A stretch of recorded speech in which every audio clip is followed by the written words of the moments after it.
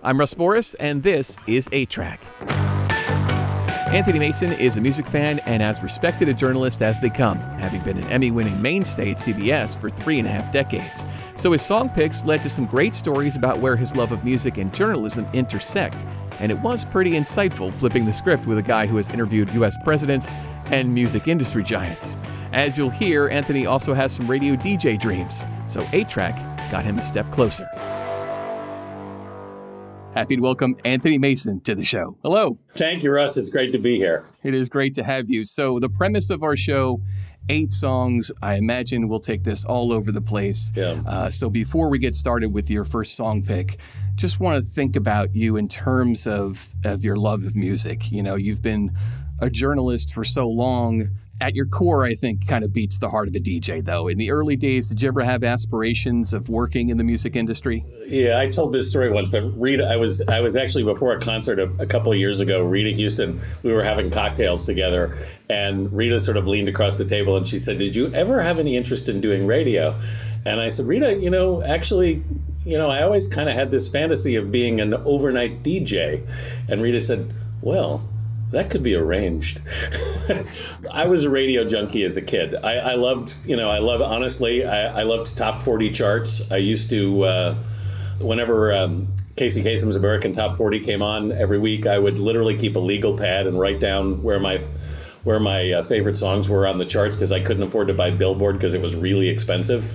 And so I rooted songs on. I had, I wouldn't say I had obsessive favorite bands like some people did, but I was really a radio junkie. Did you compare notes with friends? Like, here are the charts, and my band is number 1, and your band is number 2. Did you have arguments on that stuff? No, I wasn't. I mean, look, the first album I bought was the Monkees. That was the first album I owned. I could tell you the first song I heard on my first radio. It was Petula Clark's "Downtown," my first transistor radio, which I got for Christmas in like 1960, 3, 4, whatever that was.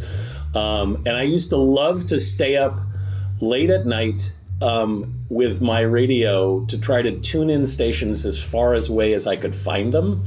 So I'd seek out the 50,000 watt stations, I think there was one in Lookout Mountain, Tennessee, I found one night. I used to get really excited when I could, move the dial just enough to get a station to come in. And so it wasn't just a love of music, it was a love of broadcasting and radio too. And clearly, we're going over your history in terms of, the music you first discovered, but that's never ended. You've always been seeking out new stuff. Such would be the case with this kind of indie rock giant, Vampire Weekend. Yeah, this is a band I love. I could have picked any one of probably 20 songs because I've loved just about every lyric Ezra Koenig has written. I picked this one because it has a great first line, and I love songs with a great open. This may be, I hate having a favorite band. I've never had a favorite band, but this is certainly, of the contemporary bands, maybe my favorite. Baby, I know pain is as natural as the rain. I just thought it didn't rain in California. Baby, I know love isn't what I thought it was, 'cause I've never known a love like this before. Oh, yeah. Vampire Weekend and This Life, all the riffs, all the lyrics. Vampire Weekend, just incredibly fun band, so love that choice. Yeah, I was really worried when Rostam left the band, what was going to happen to them and what they were going to sound like. This time when every man draws a line down in the sand, we're surviving, we're still living, I was stronger. And it took a while for this album to come out, and then when I heard it, I just love it. And I was so excited that, that they were still alive and ticking in every sense of the word. You've been cheating on me. I've been cheating on you. You've been cheating on me. But I've been cheating through this life. And all its suffering. Definitely, it's always cool to see a band continue to take leaps forward, a few records into their career. You've done interviews with presidents, with world-famous musicians, film stars, TV stars. Does one stand out for you as maybe most challenging? You mean one particular interview? Yeah. Well, I'll be honest. I mean, I interviewed Van Morrison, I don't know, probably 7, 8, 9 years ago now. And a lot of people said to me ahead of time, he's going to be very difficult. So I was really nervous about it. He's known as being kind of a prickly guy. And I had never met him before, and he didn't do very many. It's funny because when I actually sat down to start to talk to him, and we did the interview in the Cafe Carlyle here in New York. He was in New York. He was wearing a green satin suit, as I remember, and a hat. And we were in this very intimate space, and he started talking. And I just had a voice in my head said to myself, I don't think I've ever heard Van Morrison just talk.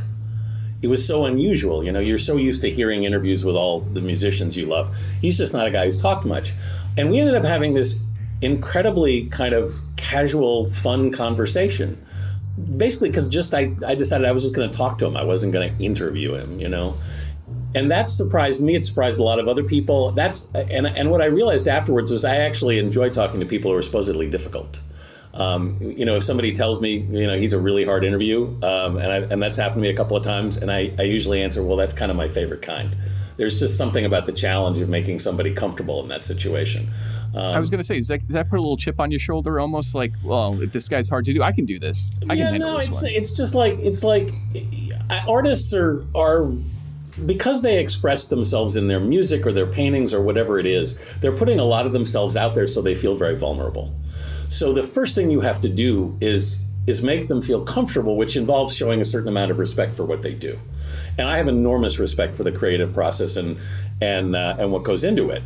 And I'm fascinated by, you know, how a song comes literally out of the air. It's one of the things that I enjoy most about talking to musicians, and why I've interviewed so many is because everybody has a different process. And these things literally do come out of the air. There's, you know, it starts with a couple of notes and something floating through space that a musician or a songwriter latches onto and then goes with. And then when these things, the songs that become, you know, insanely popular, it's what Tom Petty said. It's the one place he knew where magic was real. And that's what I love about it. So many other things are mathematical and formulaic, and you can sort of figure it out. There's something about music that isn't. It's almost mystical, you know, to use a Van Morrison word.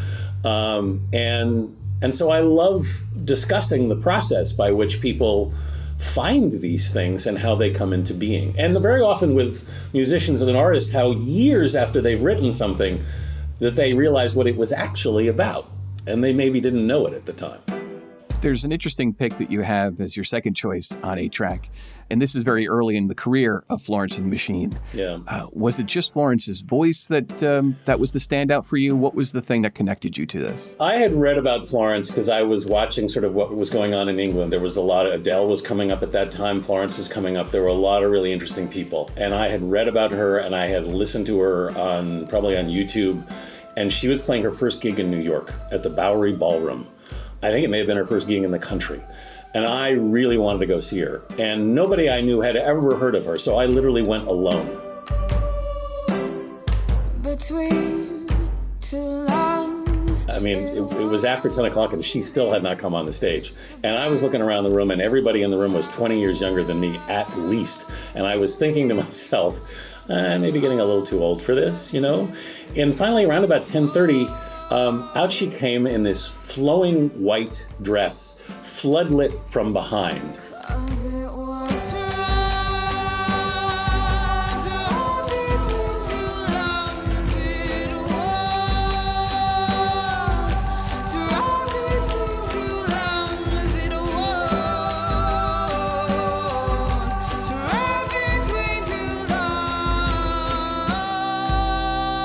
And the first song she played that night, I literally was thrilled by what I saw and what I heard. And I thought, oh, this is why I'm here. And this is why I still come to concerts.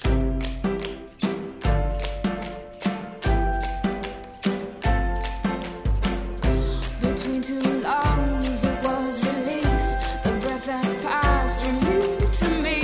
I've never forgotten that moment. It's not my favorite Florence song, but it's the first one I ever heard live, and I will never forget hearing it.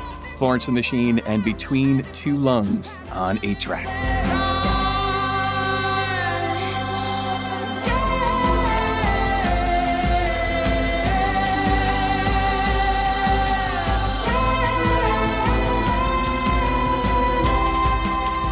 This is 8-Track from WFUV.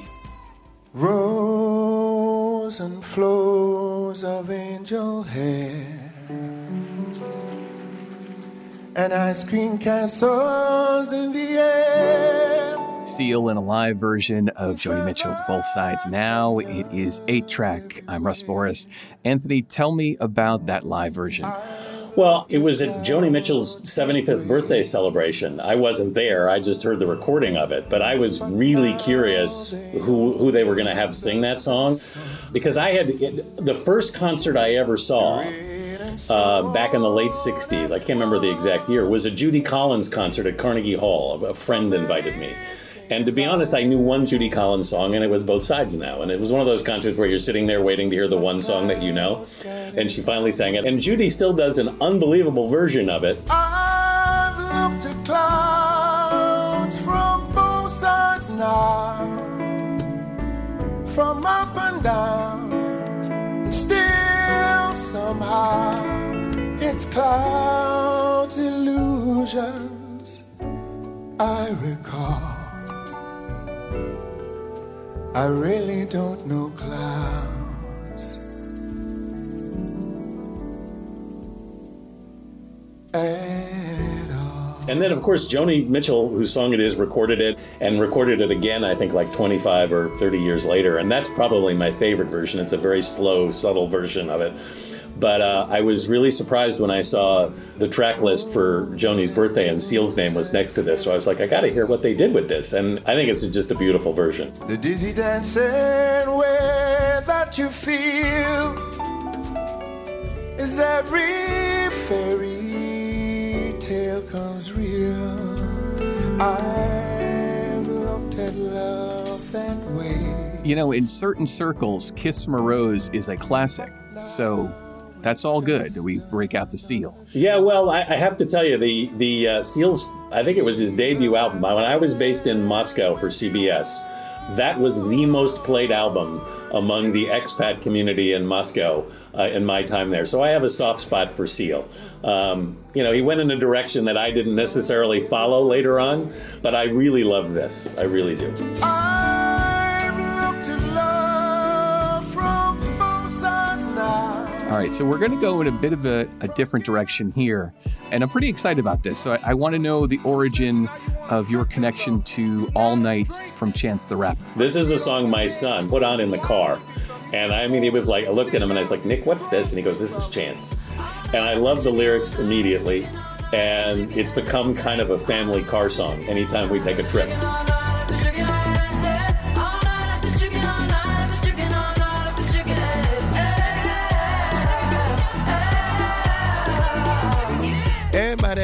Everybody outside when I pull up outside all night though. Everybody high five, everybody wanna smile, everybody wanna lie, that's nice, no. Oh, now you wanna chill, oh, now you wanna build, oh, now you got the bill, that's cool though.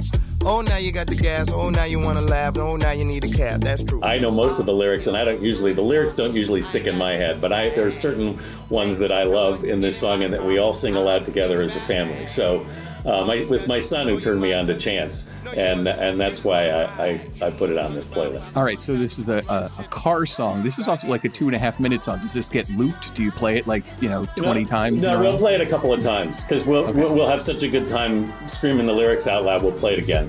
I don't trust no one, faking like a fan, asking for a pic. You should use your phone, call a Uber, you a goofy if you think I don't know you need a lift. Is you ain't got gas money. No IOUs or debit cards, I need cash money. So back up, I need space now. I need you to slow it down, it's not a race now. I can't really hear what you gotta say now. Shut up. Start dancing. From Chance to Bruce, it's 8-Track with Anthony Mason. I hold you in my arms. It's a band play. What are those words whispered, baby? Just as you turn away. Bruce Springsteen and Brilliant Disguise on 8-Track. Anthony, as I got your list and we talked about this beforehand, I was somewhat concerned that you and I were going to talk about Tunnel of Love for about half an hour. I could talk about it for half an hour. I sure could. Tell me what I see.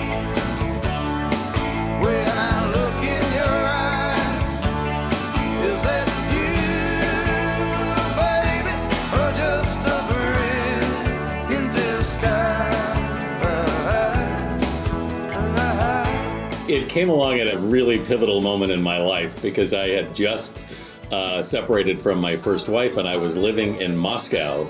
I mentioned before I was assigned there to CBS and I was in the bureau there, and Tunnel of Love had come out, and it was like everything that I was going through. And so it literally, I would take jogs in the park across the street from the CBS bureau in Moscow, 3 or 4 times a week, and that I would play that album start to finish every time. I played it for weeks and weeks and months. And the lyrics of it it's in many ways, it's my favorite Bruce album because I don't think he did another sort of essentially an album about a breakup.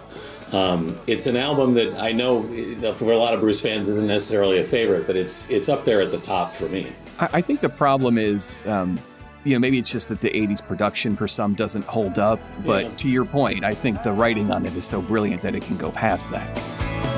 Now look at me, baby, struggling to do everything right, and then it all falls apart, burn out to the lights. I'm just a lonely pilgrim, I walk this world in where I wanna know if it's you I don't trust, 'cause I damn sure don't trust myself. Now you play the loving woman, I play the faithful man. It's really in many ways a companion album to Patti Scialfa's debut album Rumble Doll, which is of course who he ended up going to after breaking up with his wife. And it's a conversation in effect between Bruce and Patti, and you can hear kind of, if you listen to the two for a while, you can hear the back and forth that's going on between the two of them. And my now wife, who I ended up living with in Moscow, she was playing Patti's album, I was playing Bruce's album, and it was just part of this massive conversation and self-examination I was having at the time. And the lyrics in this song are so incredible, and the final line of the song literally used to just give me chills every time I heard it. God have mercy on the man who doubts what he's sure of. Tonight I bet it's cold, lost in the darkness of our love. God have mercy on the man who doubts what he's sure of. When I put this list together and I said to you in the note, damn Russ, this is incredibly hard, because I think this is the 4th version I came up with, and I could have come up with 20 more. But I tried to find each song has a lyric or lyrics that have a particular power or meaning to me. And this one is probably the most important set of lyrics that I've dealt with in any song, and the most meaningful set for me in my life. That is quite a love story right there. Yeah. So fast forward a number of years, after you firstly, kind of absorb this record, you eventually get to the moment where you get to spend some time with Bruce and interview him. Did you have that in the back of your head, don't be Farley with, Paul McCartney on SNL and just say, like, remember when you were in the Beatles? Yeah. That was really cool. This is a thing I learned really early on. The first music interview I ever did was Bruce Springsteen, which was insane because I had seen Bruce at age 16 at the Garden. He opened for Chicago. I wasn't a Jersey kid, so I didn't get that whole exposure. But and I went to see Chicago, and Bruce was the opening act, and I actually thought his name was Bruce Springsteen or something. I didn't even know how he spelled his name. But I fell in love with him that night because he was amazing. I was like, I love Chicago, but this guy's incredible. And I told him that story, but I realized you can't be a fanboy if you're interviewing musicians. It kind of creeps them out. And so I that first interview, I always kind of, in many ways, I kind of regretted. I mean, I came out fine, but I was so kind of in awe. It doesn't happen very often, but I was kind of in awe that I was getting the opportunity to talk to Bruce. And subsequently, I've gotten to interview him, I think, 3 or 4 more times over the years, most recently when his book came out. And I wasn't in awe anymore. I mean, I'm still in awe of his talent, but I learned how to just have a conversation. But yeah, it was when the first time I got to interview him, which was, I think, it was during the Devils and Dust tour. And my own daughter, my oldest daughter, who was living in Chicago at the time, who was 16, came to see the concert with me. And I'd seen Bruce when I was 16 for the first time. So I thought, okay, there's a synergy here. This is right. Yeah.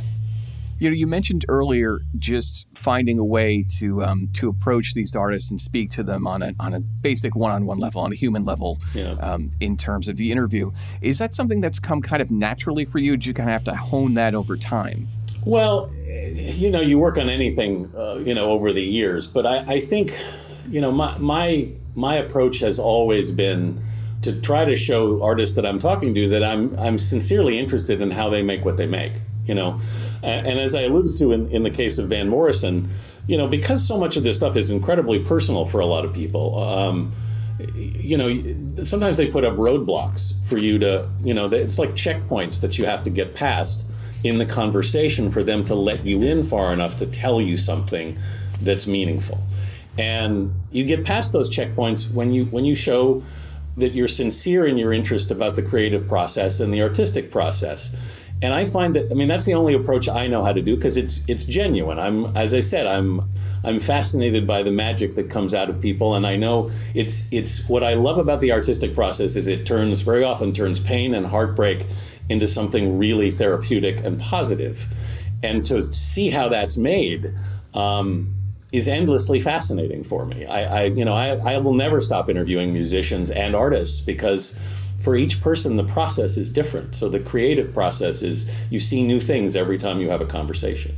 Well, today your job is as a DJ. You're handling the choice of 8 songs for 8-track, and now we're moving towards the 4 tops. Why Reach Out, I'll Be There? I was a big Motown kid. I loved Motown. I loved the sound.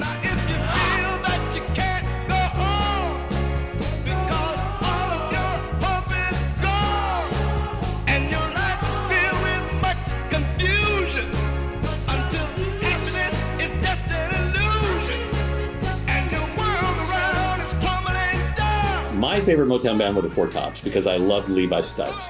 His voice to me it's probably my favorite, he and Sinatra, I almost put side by side, as weird as that sounds.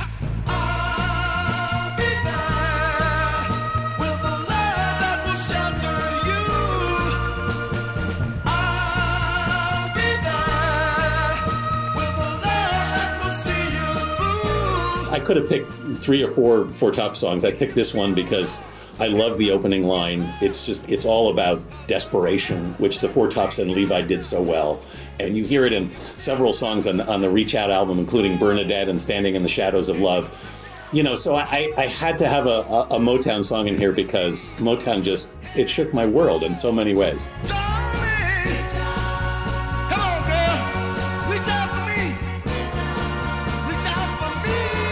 It was my introduction to, what the black world was, literally. When I got to meet Berry Gordy and I did an interview with him when Motown the Musical came out, I said, you don't know what you did. But basically, that was my way into sort of first meeting African-American artists and people.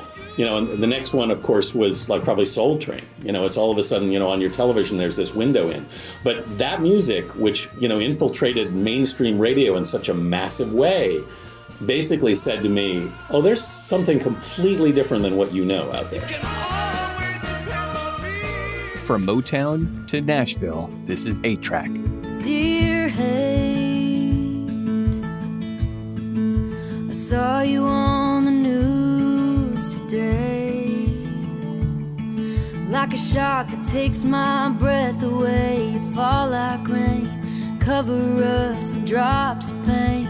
I'm afraid that we just might drown. Maren Morris and Dear Hate. Anthony, tell me about the roots of that particular song. Maren wrote that song after the shooting at a black church in Charleston, but she actually didn't put it out until after the Las Vegas shooting. She had sent it to Vince Gill, asking him to put guitar or whatever he thought it would need, I think, production-wise. And Vince was so moved by it, he said, I did something that I've never done in my life. I actually sang the second verse, and he sent it back to her and said, I hope that's okay. And she was, of course, deeply touched that he'd done it. You were there in the garden, like a snake in the grass. I see you in the morning, staring through the looking glass. You whispered down through history and echo through these halls, but I hate to tell you, love's gonna conquer They only have sung it live once, to my knowledge, which was at an event here in New York, raising money for the Country Music Hall of Fame. And Vince actually started crying as he sang it. It's a beautifully written song. I've become a huge fan of Maren, who I met about 6 years ago when she was just breaking in Nashville, and I was so impressed with her then, and she has matured, I think, into one of the finest songwriters around. She's also very outspoken and willing to stand up for what she believes in, and in the tradition of what I grew up with in rock and roll. So I'm a big admirer, and I think those are two extraordinary voices on that song. Absolutely, not to mention, of course, her work in The Highwomen. Yeah, I love them too. That's a great combo. Maren's just done some amazing stuff in the last couple of years, and I can't wait to see what she does next. Love's gonna conquer all. Anthony, we talked so much about your history as an interviewer and working for CBS for so long. There has to be, or at least in my mind, there has to be some kind of bucket list for you in terms of who you have yet to interview. Is there somebody, is that one person, the elusive interview for you right now that you're still hoping to get done? I'd love to sit down with Joni Mitchell. I'd love to talk to Dylan. I don't know if, those are the ones that seem so, those are fantasies, right? I mean, you wonder if they'll ever happen. I've been so fortunate to meet as many people as I had a list of people that I loved. Bruce was first on the list, and I got to do him first, which was a little overwhelming. But now truthfully, I enjoy meeting new artists who are not that well known as much as some of the ones that we all know and love. You get to see them at the beginning, and oftentimes, like, for example, I interviewed Adele when she was starting out, and we ended up walking around her neighborhood and going back to the school she'd gone to high school in. I had a picture on my wall for years of Adele, and everybody would walk into my office and go, "Who's that?" And I was able to talk to Adele at a moment in time when she was very reachable and open. And you never forget those moments. And they never really are quite available again, understandably so, because people become so in demand and they're so reluctant to part with, with everybody reaching for them, they're reluctant to part with something of themselves. Which is why the interviewing process for people who become very famous is very challenging, because everybody wants a piece of them and they're reluctant to give it up. But if you meet an artist early on, if you meet Florence like I did, or Adele as I did early, and they're just thrilled to see you, you really get a very intimate moment in time. And I've been really fortunate to have a lot of those, and I'm so grateful for them. Anthony, we are grateful for you being our guest today and giving so much of yourself to 8-Track. This has been an absolute treat, so thank you. The treat's all mine, Russ, all mine. I want you to talk about this, though, because here's a live performance that you had a pretty specific hand in helping to make happen. If there's anything I'm most proud of in the last year, it's this, to be honest with you. I co-produced a benefit concert that aired on CBS in December to raise money for the NAACP Legal Defense Fund and Why Hunger. And obviously putting any kind of concert together during the pandemic, and this started back in April of last year, so we really didn't know what we were doing or how we were going to do it. But one of the things we wanted to do was have something special at the Apollo Theater. And we got Jon Batiste to agree to perform with us. Our music director was the legendary Steve Jordan, drummer, producer, who's worked with anybody you can think of. And they had this idea that they wanted to do the song, People Get Ready, the great Curtis Mayfield song. And I had this thought of getting Emily King and Sarah Bareilles, who I knew were very good friends, were here in New York and had recorded a song together, and I'd seen perform together and just were magic together. So I said to our team, I said, what do you think? And everybody embraced it, and it was like the only real live music I saw all last year. People get ready, there's a train coming. Don't need no baggage, you just get on board. All you need is faith to hear the deals coming. Don't need no ticket, you just think. One of the reasons I love it was that Emily and Sarah and Jon were so thrilled to be singing together in the middle of all this craziness. You can hear it in their voices, and if you actually go to playon.org, you can see it in their faces. It's really, the joy is everywhere.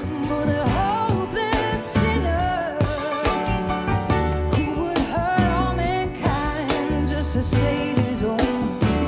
This is another one of those moments that I will never forget. I still play it from time to time because it gives me chills and I enjoy that feeling. For there's no hiding place for the kingdom's throne.